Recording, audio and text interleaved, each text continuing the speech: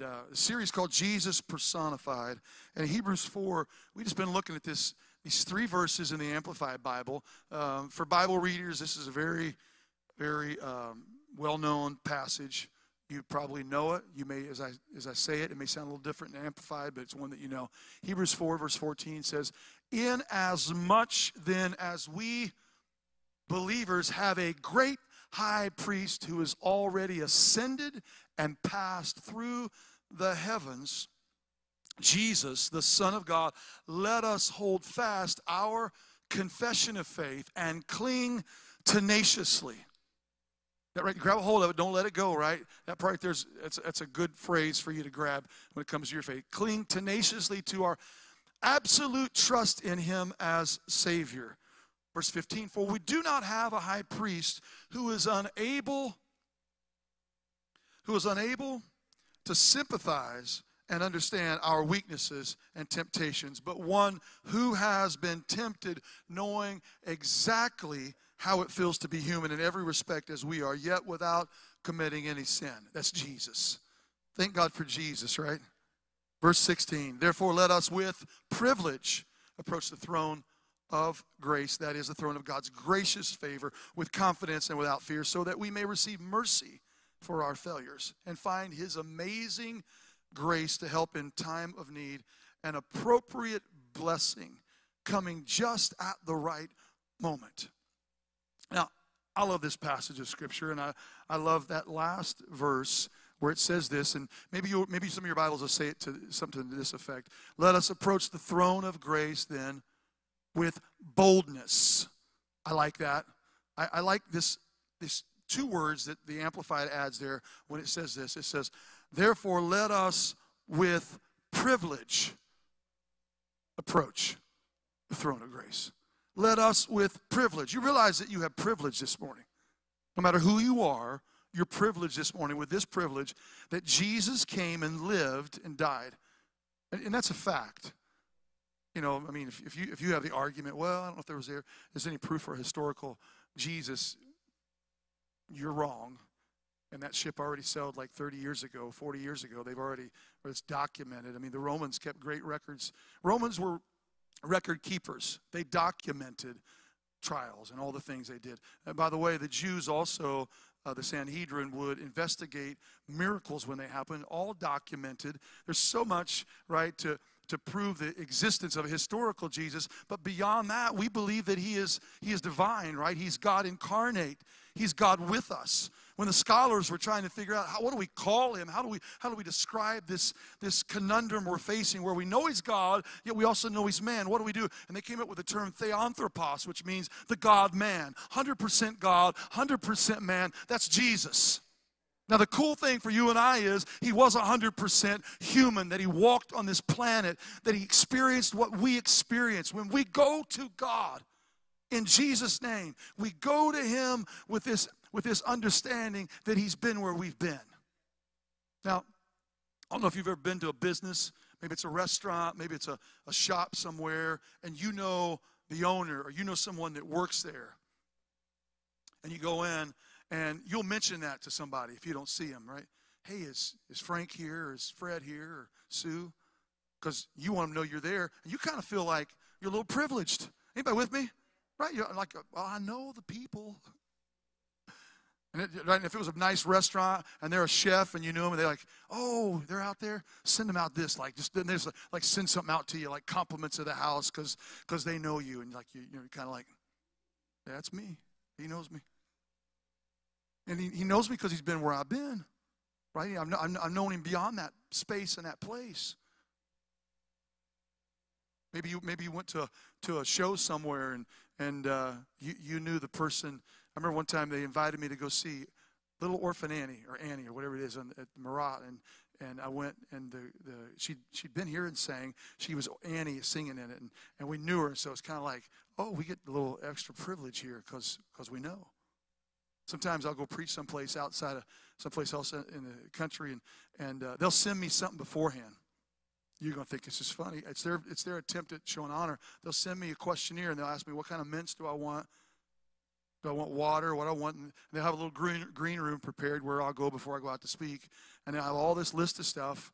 And I don't have a lot of big requests. I mean, I like room temperature water, not cold water, because it causes your throat to shrink a little bit when you drink it cold, right? And so I like room temperature water, and not a whole lot. But I'll be in there, and if I've been there before and people know me, somebody, I don't know how they do it, because I tell some of these places, it's like security to get back to that room, and somebody will pop their head in, and they'll see me, and they'll come in, and they'll hug me, and they're all glad to see me because they know me. And I know them out of that context in a place where we've been together. Guess what? There's somebody that that gives you a privilege to go before the throne of God boldly. You have privilege because he's been where you've been. He's been in the place in the struggle, your hurt, your pain. He has been there. He knows what it is. As we talked about 2 Sundays ago, he knows what it is to be misunderstood. He knows what it is to deal with anger. And by the way, and I love what it says here in Hebrews, and not sin. He knows what it is to be there. And for that reason, there's a privilege that you have because one like you is there. One that's been where you've been is there. And on your darkest day when it feels like nobody else knows what you're going through and nobody else can understand and you can't seem to get over the hurdle and the threshold seems too high and it's so much pain, just know Jesus has already been there. He knows what it means to be betrayed by a friend. He knows what it is to be abandoned. He knows what it is to be falsely accused. He knows what it is to be wounded, to be laughed at, to be mocked. He's been there. And that should help us to know we've got great privilege because there's somebody that gives us an opportunity to go before the throne. So this morning, I want to talk for a few moments about Jesus, right? We've been looking at this from the human angle, what Jesus experienced, and compassion. Compassion. So if you're taking notes, you might want to write that word right there down, compassion. And maybe we'll look at it a little differently than what you have in the past. Or maybe it'll confirm something for you. Verse 35 of chapter 9 of the book of Matthew, St. Matthew's Gospel, says, Then Jesus went about all the cities and villages, teaching in their synagogues, preaching the gospel of the kingdom, and healing every sickness and every disease among the people. Now let me stop there for just a moment. It's important that you understand this is a summarization of Jesus and what he's been doing. There's been 2 chapters, beginning at chapter 8, all through 9. This is the ending of chapter 9. He has been doing exactly what it says here. 10 miracles. Jesus is in fact, you see this many times, that when Jesus has compassion, then a miracle comes, right? The supernatural many times is preceded by compassion. And here Jesus is, he's going to this place and that place, and he sees the plight of people, the things they're suffering, and he's moved with compassion. And I would say that it's important for us to understand this, that Jesus that existed there in the text we're reading, Jesus that existed on this planet 2,000 years ago, he's the same Jesus, right? We know that, don't we? That he's not some different Jesus now when you go to him that can't do what you need. He's still the same Jesus. The same Jesus that was moved with compassion there is moved with compassion today. And guess what? The word says this, that he's the same yesterday, today, and tomorrow. That your tomorrow, he's not changing. He's going to be the same as he was 2,000 years ago on this planet. He's going to be the same Jesus that he was 2,000 years ago as he is today. That you can take some confidence in knowing and understanding that he's not changing. Aren't you glad about that? Aren't you glad that he is the unchanging God? That goes on to say this. But when he saw the multitudes, he was moved with compassion for them because they were weary and scattered like sheep having no shepherd. Then he said to his disciples, the harvest truly is plentiful, but the laborers are few, the workers are few. Therefore pray the Lord of the harvest to send out laborers into his harvest. Into his harvest. Just a few short verses, and we'll spend a few minutes this morning just peeling back the layers of compassion that are presented here. I think that it's important to understand that any of us can have those feelings of sometimes sympathy, right? Sometimes we feel sorry about a situation. Anybody ever see the video where the deer is in the frozen lake And they got like 45 people there on the edge, and they got fire trucks and big long cable, and the guy's on the end of the cable, and he's out in the water. You can see the wind blowing, and it's freezing temperatures, and the deer's been treading water for however long, and somebody saw its antlers, and he gets a hold of it, and it's barely fighting because it's almost lost all its strength, and finally he gets it up out on the ice, and then they try to pull it, and they're pulling it with a winch across the ice, getting it back. Anybody ever see this? I'm the only one. You guys are missing out. And they pull that baby all the way to the bank, and they get him there and trying to dry him off. It's suffering from just fatigue, and probably hypothermia is setting in, and they're caring for this animal, and they get it all there and eventually up on its feet, and it runs off. And you're like, yes, because we're feeling sorry. We're feeling sympathy for that deer. It's like that crazy turtle with the straw in its nose, and now everybody wants to have paper straws and not plastic straws, so we'll hurt the turtle. Anybody see that one? Okay, some of you saw that one. Or the dog, it's shivering and shaking. They're playing in the arms of the angel. Because human beings can have sympathy. In fact, sometimes people that seem so vile can have sympathy for somebody. You think, wow, it surprises you, right? Somebody that's so far into darkness and just wretchedness, and they have sympathy. I think when I see that deer, it moves us, but then there's like 10 miles down the road, there's some guy in a tree stand with a shotgun killing another deer, right? So we get moved with sympathy sometimes. We feel sorry.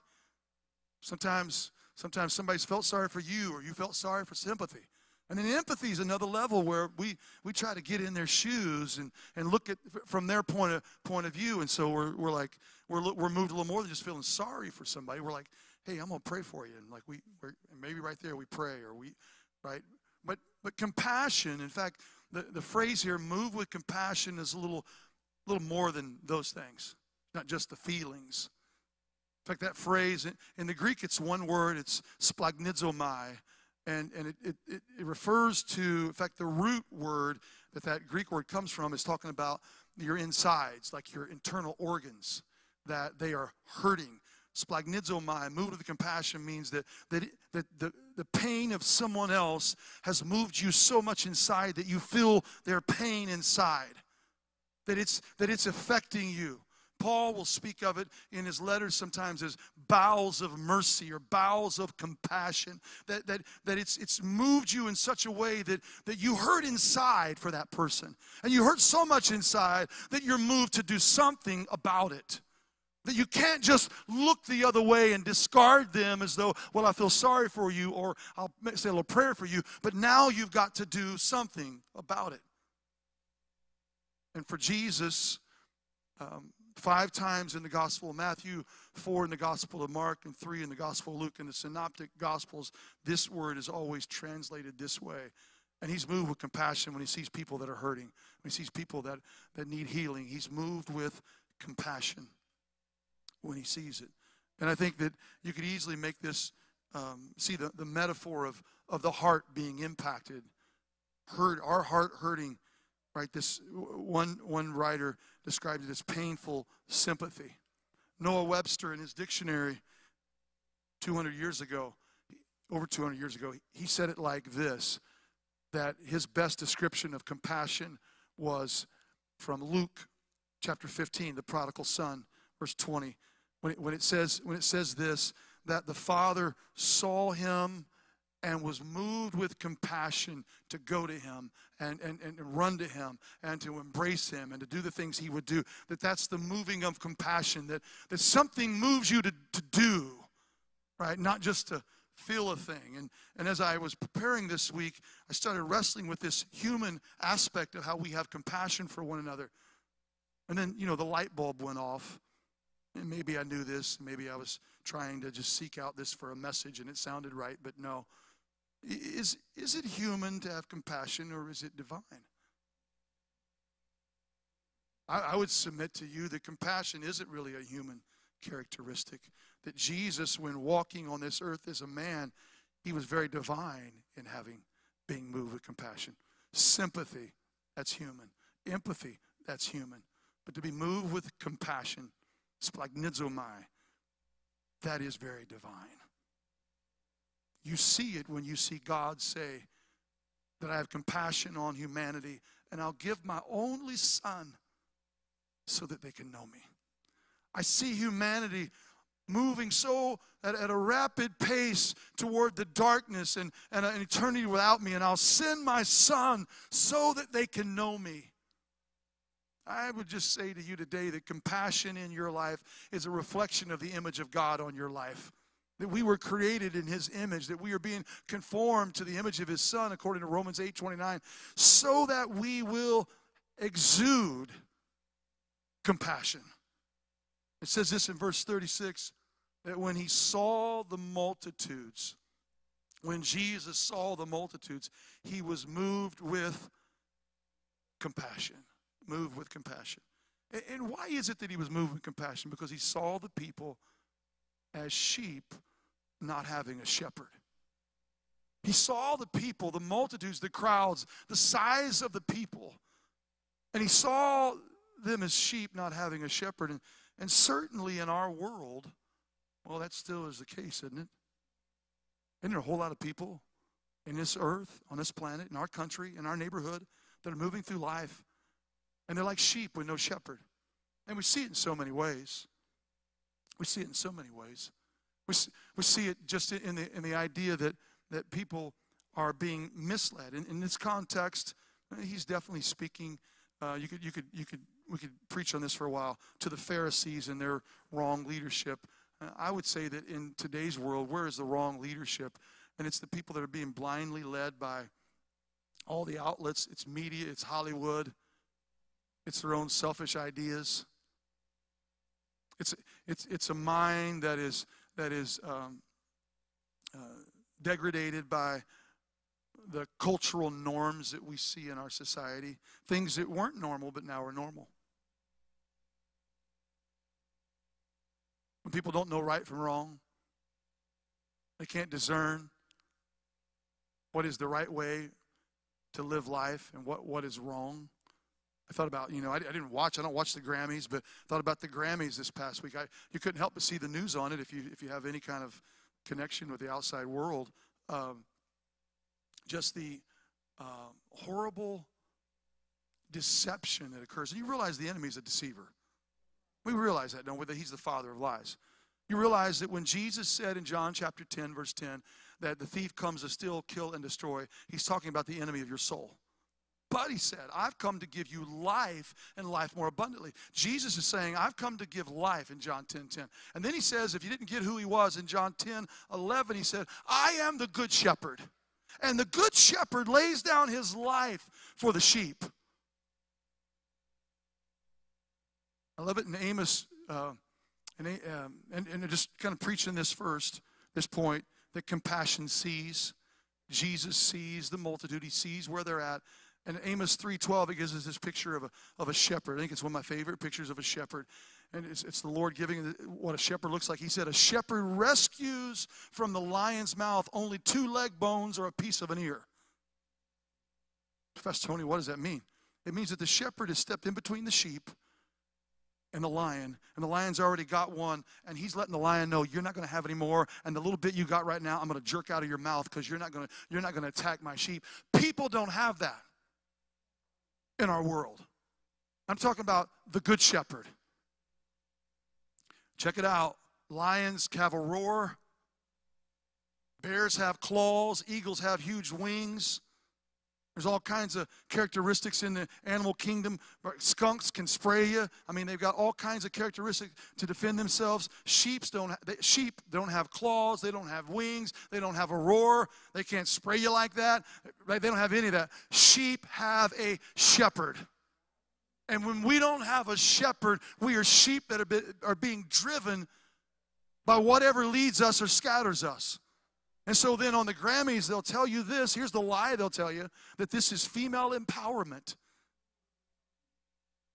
Right? I mean, it's only been 30, 40 years ago that the women's liberation movement said, we don't want Playboy magazine and these industries making us sex objects, so now we allow the enemy to do it with our lives. And you know what? It's not people. It's people that are being misled. Right? Pray for the people that are involved in that. They need Jesus. They need Jesus. And if somebody tells you, well, this is okay to be, this is okay, this is all right. No, it's not. It's like the confusion on how many genders are there. There's 2. I mean, I don't know. It's somebody tells you something different, they're lying to you. They're misleading. There's 2. There's 2. There's not 15. They're not 17 genders. And I have compassion for people that get confused with that, right? They need our compassion, not somebody to tell them, okay, well, just do this. If you got a loved one or somebody you know that's dealing with this right now, I have compassion for them because I don't want to see them be misled and to believe a lie, and one day wake up and realize, because every report that I've watched on any surgeries that have changed genders on people, it is always that someday they regret what they've done. But this is our world. Sheep being led, misled, deceived, not having a shepherd. Jesus sees that when he looks at these people and he says, you know what? They're like sheep not having a shepherd. They're in trouble and they don't know it. And his heart, he's moved inside, hurting inside for them. I was talking this past week to Joseph. He just moved here from California, and he was telling about his story being in Syria at 15 years old and looking at the people. He said, I just began to cry. He's about 26, I think, 27 now. He said, I just was crying because he said, I saw those people and they didn't know Jesus. He said, and then it started making me look at my own life and know that, you know what? I need a better relationship, a closer relationship with Jesus. Because that's what happens when you start seeing beyond yourself. When you get your focus on, you know what? There are people that don't have a shepherd. They don't have Jesus in their life. It ought to disturb us. It ought to disturb us. We shouldn't be okay to meander through life and know that there may be somebody in your life and you've been so preoccupied with what you're doing in life that you've not been able to see the great need that they have. I had a few people come to me after the first service, and say, Pastor, man, I love that. I said, well, I was pretty straight, but you know what? There's no other way to talk about this than being straight about it. I wish I could pat you on the back and say, we're all doing a good job. Well, the American church isn't. It just isn't. Next verse says this. Verse 37 said, then he said to his disciples, the harvest is truly plentiful. Right? There's plenty of harvest, but the workers are few. And if any pastor that I know would tell you they understand that. Right? There's so many people. And you know what happens? It's his harvest. And you know what happens when you allow the harvest to stay out and you don't collect it?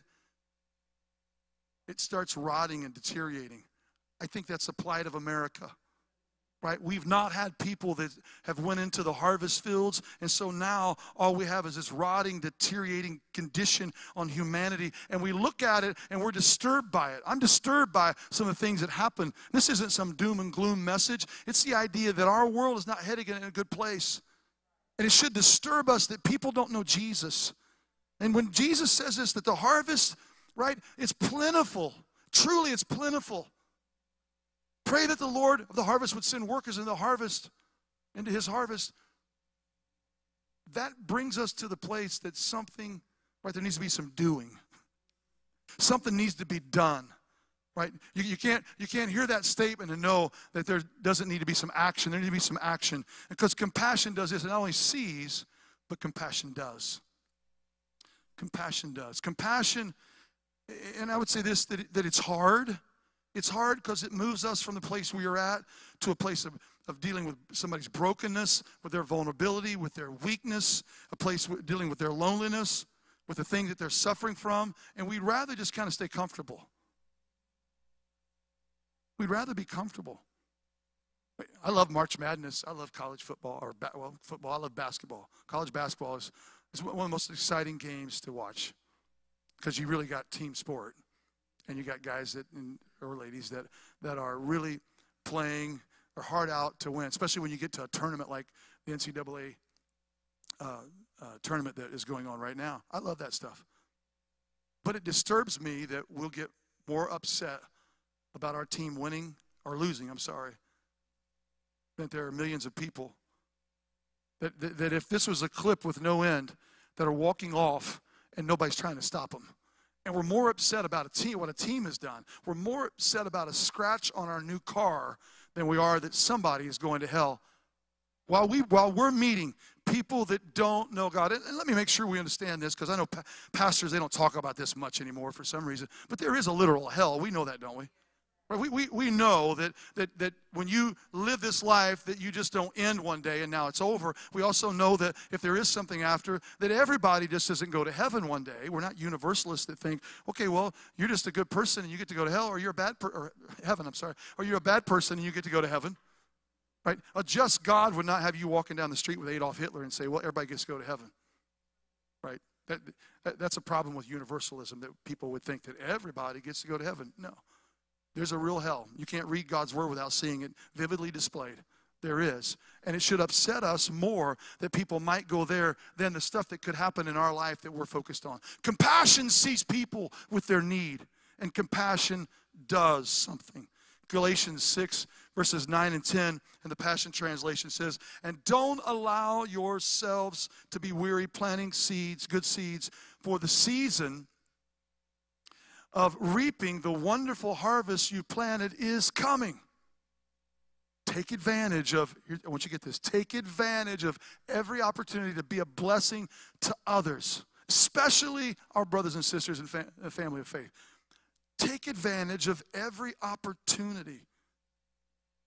I heard a story told one time. A young guy told it about his dad, who was a farmer, and they had a neighbor came over. It was one spring when it had been raining a lot, and the neighbor had been out with his tractor in the field plowing and doing all the stuff, whatever you do to get ready for the planting season, and he got his tractor stuck, which is probably not an easy thing to do. So he goes over and he said, hey, Orlo, he said, I got my tractor stuck. Would you mind come helping me? He says, no, I'll come and help you. And so two guys, the neighbors and his son, went out there, and they're looking at the tractor, and it's just deep in the mud. He tried hard, moving back and forth and doing everything he could to get it out, and couldn't get it out. And so the neighbor said, you know what? I'll give it a try pulling you out. He said, but I don't know if we can. He said, if we can't, I'll come and sit in the mud with you. Sometimes compassion moves us to say, you know, I don't know if I can do anything about what you're struggling with, but I will sit down with you in the mud of your issue and try to help you work through it. Sometimes compassion is just sitting in the mud with someone. And what we do is most of us measure our degree of compassion and what we will do by what it's going to cost us. We calculate in our mind when we meet a situation how we're going to react. I had a young guy tell me he left here on the first Wednesday. Every first Wednesday of the month, we do a service here at 7 o'clock, and it usually goes to 8:15, something like that.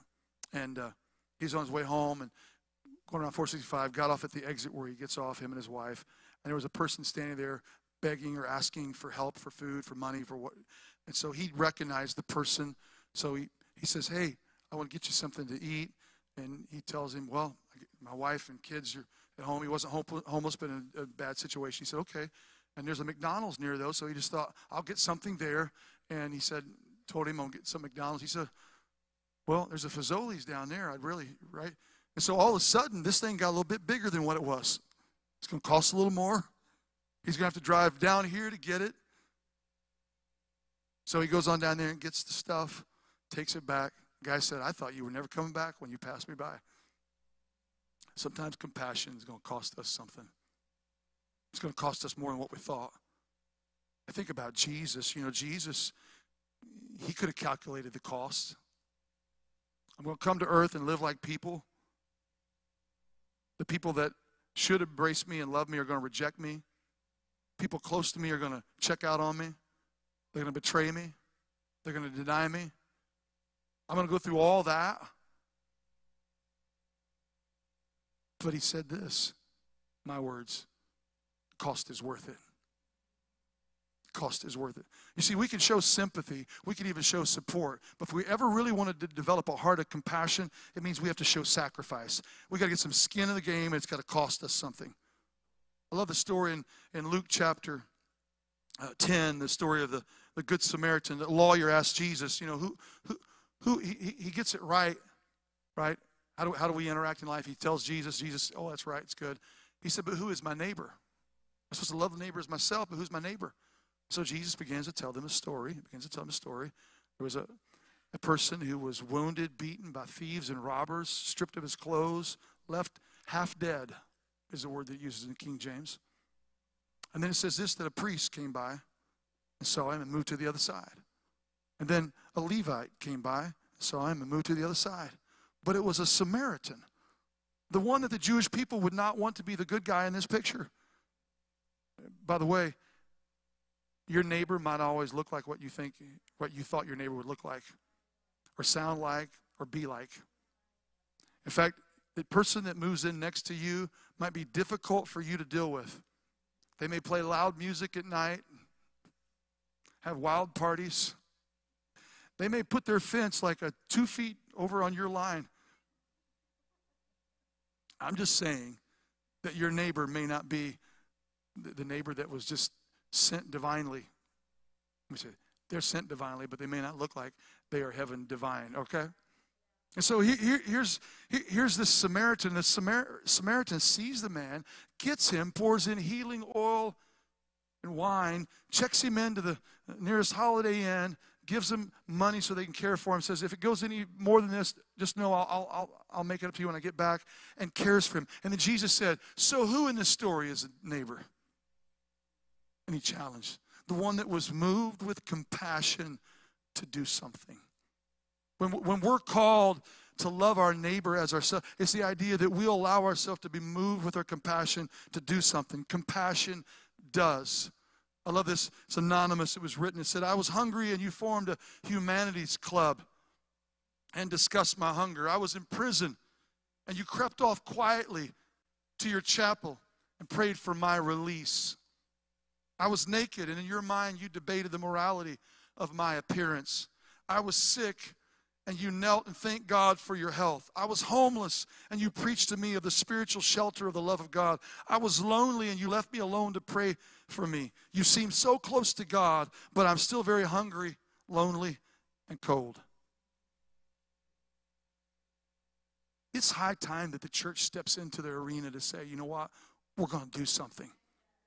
Teddy Roosevelt wasn't wrong when he said, people don't care how much you know until they know how much you care.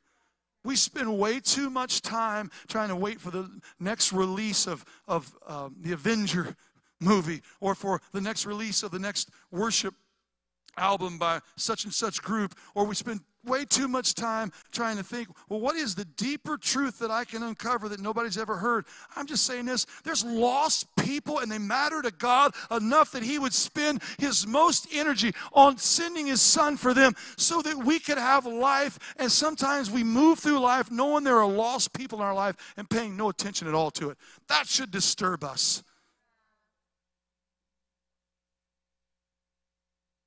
You see, transformation comes in the doing.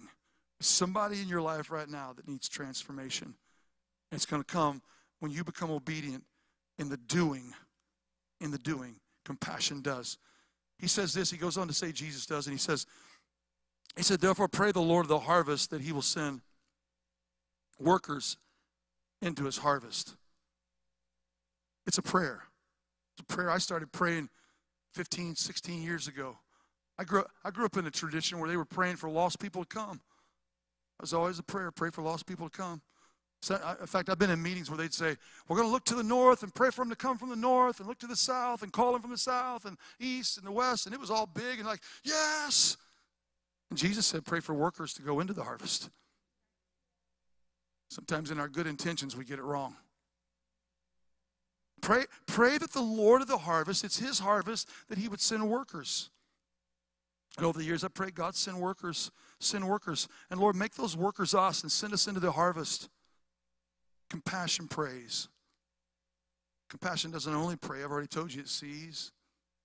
Right before you can know how to pray, sometimes you got to see. Compassion does. Compassion prays. I had a good friend a few years ago, 2, 3, 4 years ago, I don't know, a pastor friend. He posted on Facebook. I don't pay much attention to Facebook anymore, but he posted on there. And he said, there's nowhere in the Bible, there's a challenging thing, he's kind of controversial, where we should ever pray for lost people. I'm like, okay, just like you heard it, on the surface that sounds so antithetical to who God is, right? Because God cares so much about lost people, He gave His only Son. And He put that on there, and then everybody's, no, it's not that one, not that one. And I didn't get involved in the whole thing because it just sounded loony to me. It just sounded like, where are you going with this? What purpose is it solve? Here's what I know. Prayer, when I pray for lost people, prayer does this. It declares that I'm unable, but He's able. It prays that I can't hardly do anything at all except what He would allow me to do, but He can do everything. I love what Paul said in the book of Romans, verse 1 of chapter 10. He said, my heart's desire and prayer to God for them is that they may be saved. Right? That I'm doing the effort of praying. Praying is the work. We were praying yesterday, 9 o'clock here, and we had a big work day, and thanks to all those that help, and hopefully you see some changes. They made it look so much better. Thank you so much. And I just said when we were praying, I said, we're going to do some work later, but that's not the work. The work is prayer, right? If I want to see life change for somebody, it's praying ahead of that. And I'm going to give you 3 ways to pray. Pray. You can do this throughout your life. It's a way to start your day. First prayer is this, to ask God to give you a divine appointment. Ask God to give you a divine appointment with somebody. By the way, you may be somebody's answer to their prayer that they've been praying, Lord, send workers in the harvest. Maybe it's you when you meet somebody. Pray that God will give you a divine appointment. Secondly, ask God to nudge you, make you aware, help you to know when that divine appointment approaches you. And thirdly, third way to pray is to ask God to take away all fear. Because where's the fear coming from? It's not from Him, right? Right? To take away all the fear and to give you the exact, specific, unique words to speak when you come in contact with that divine appointment. Now, if God answers prayer number 1 and gives you a divine appointment, and if God makes you aware and answers prayer number 2, let me help you. He can answer prayer number 3 as well. Too many times we go through this life with here's what Christianity, American Christianity does is we go to experience our faith inside of 4 walls and we never let it go outside of here. And as long as it's in here, it's pretty safe and the enemy might even be okay with it. He'll disrupt us sometimes, but he's probably pretty much okay with us being in here, not being out there. And we go and we work through our life thinking, well, I don't know how to share. I don't know how to. I was at the Orchard year before last, I guess. COVID is like I lost 10 years of my life. I don't know what happened. Anybody with me? So maybe it's a couple years ago. I was at the apple orchard and with our granddaughters, and they were just going up on the apple tree, and they just pick an apple off. So simple. No, listen, they didn't get a degree in applery. You like that? You don't know if it's right or not. You just like, right? They didn't get an education in how to harvest apples. They don't even know. I don't think they even know that if you plant that, the tree's going to grow. I don't know if they know. Their vocabulary has all been made up out of, they see okay, that's a bottle. And so they don't know how to do sentence structure. They don't know how to spell. They pretend read. When they open a book and read through the story, they're just pretending. They can't really read. They're only 2 and 5. But they could go up and get the apples. You don't have to know a whole lot of stuff to go to somebody and allow God to use you with a compassionate move. And sometimes I think we view this thing, we're afraid, and I don't know why we're afraid. I like to think about it like this. People without Jesus, it's like they're driving a 72 Ford Pinto. You know, the kind that if you hit in the back end, it explodes. And in any moment in time, there's going to be impact in their life with something, and it's like their life is going to be destroyed. And you've got Jesus, the Bentley, right? The Bugatti, the Lamborghini, the Tesla. And you're afraid to share that with somebody that's driving the 72 Ford Pinto. What is mixed up and wrong with us? That we get so timid and afraid. You say, but Pastor, I don't have the gift of evangelism. That's okay. You're just talking to people. You will recommend a bad restaurant to somebody, but you can't tell them about Jesus. You can stand next to somebody day in, day out in a desk next to them in an office, and they're on their way to hell, and you kind of just do your job and never say a word to them. I mean, I'm not trying to kick you too hard. I'm just saying we got to have a compassion that sees, and a compassion that does, and a compassion that prays and puts ourselves into the mix of the prayer, that maybe you are the answer to the prayer that some wife has been praying for a husband for 15 years to come to Jesus, and he's put you there, and you're just silenced by the enemy.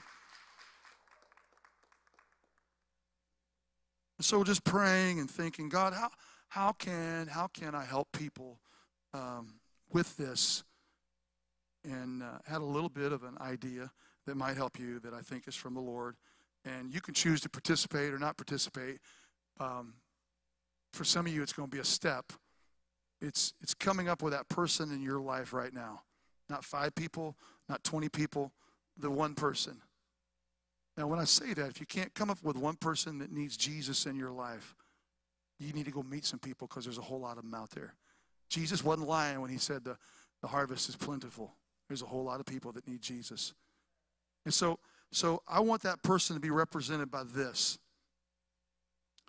Now, that's not a cigarette. That's a piece of chalk. We're not going to smoke them out, right? It's a piece of chalk. It's a piece of chalk. And this piece of chalk, I want you to do a couple things with it.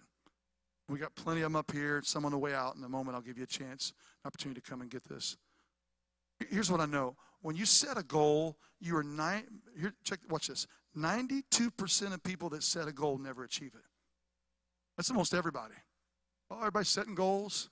I'm going to lose these pounds. I'm going to work out. I'm going to get my finances in order. I'm going to read the Bible. Some of you said, I'm going to start reading the Bible every day at the first of the year, and you still haven't picked it. You picked it up 2 days, and you checked out.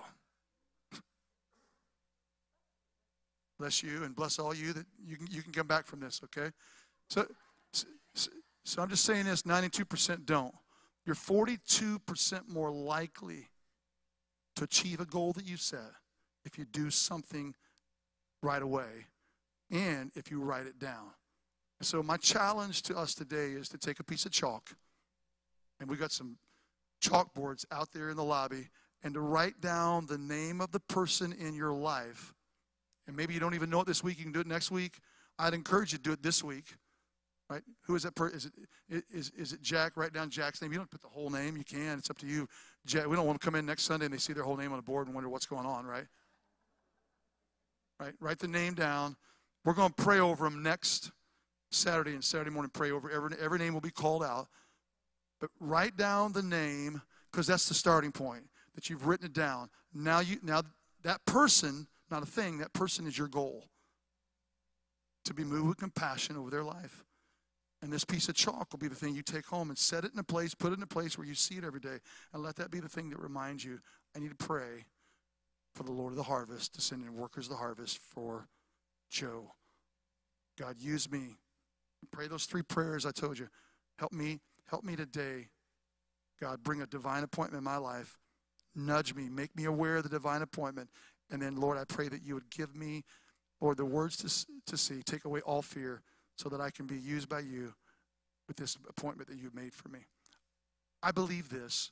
There's a whole lot of people that need Jesus, and this is an opportunity for us to do something. And guess what? I know God answers prayer. God answers prayer. Right? This isn't just some exercise we're foolishly going through. No, God answers prayer. And on your seats, there's probably a card. Maybe you've already picked it up. Maybe that's a do. Right? I could give you 5 cards and give you a strategy. It's easy to do. I can come up with that all day long. Right? Ways that we can do it. Maybe it's to take a card. Don't make it all plastic and make it all weird. Go to somebody and say, what this is an icebreaker. I want to start a conversation with you. You don't have to say it that way. Hey, everybody goes to church at Easter. Didn't know if you had any plans. Invite you to go with me to church on Easter. Come over and we'll have a leg of lamb fixed, or we'll go to whatever restaurant.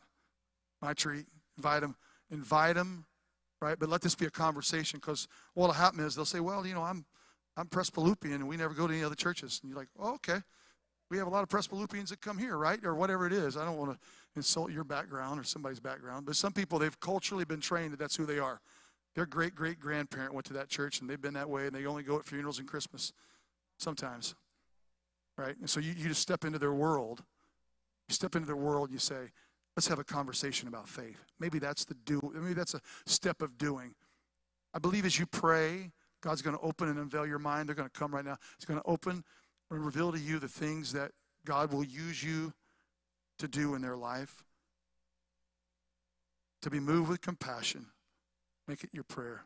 Lord, don't let me have dry eyes as I look at this world. Don't let me be okay with people plummeting into eternity without you. Make me the doing. Make me the doing.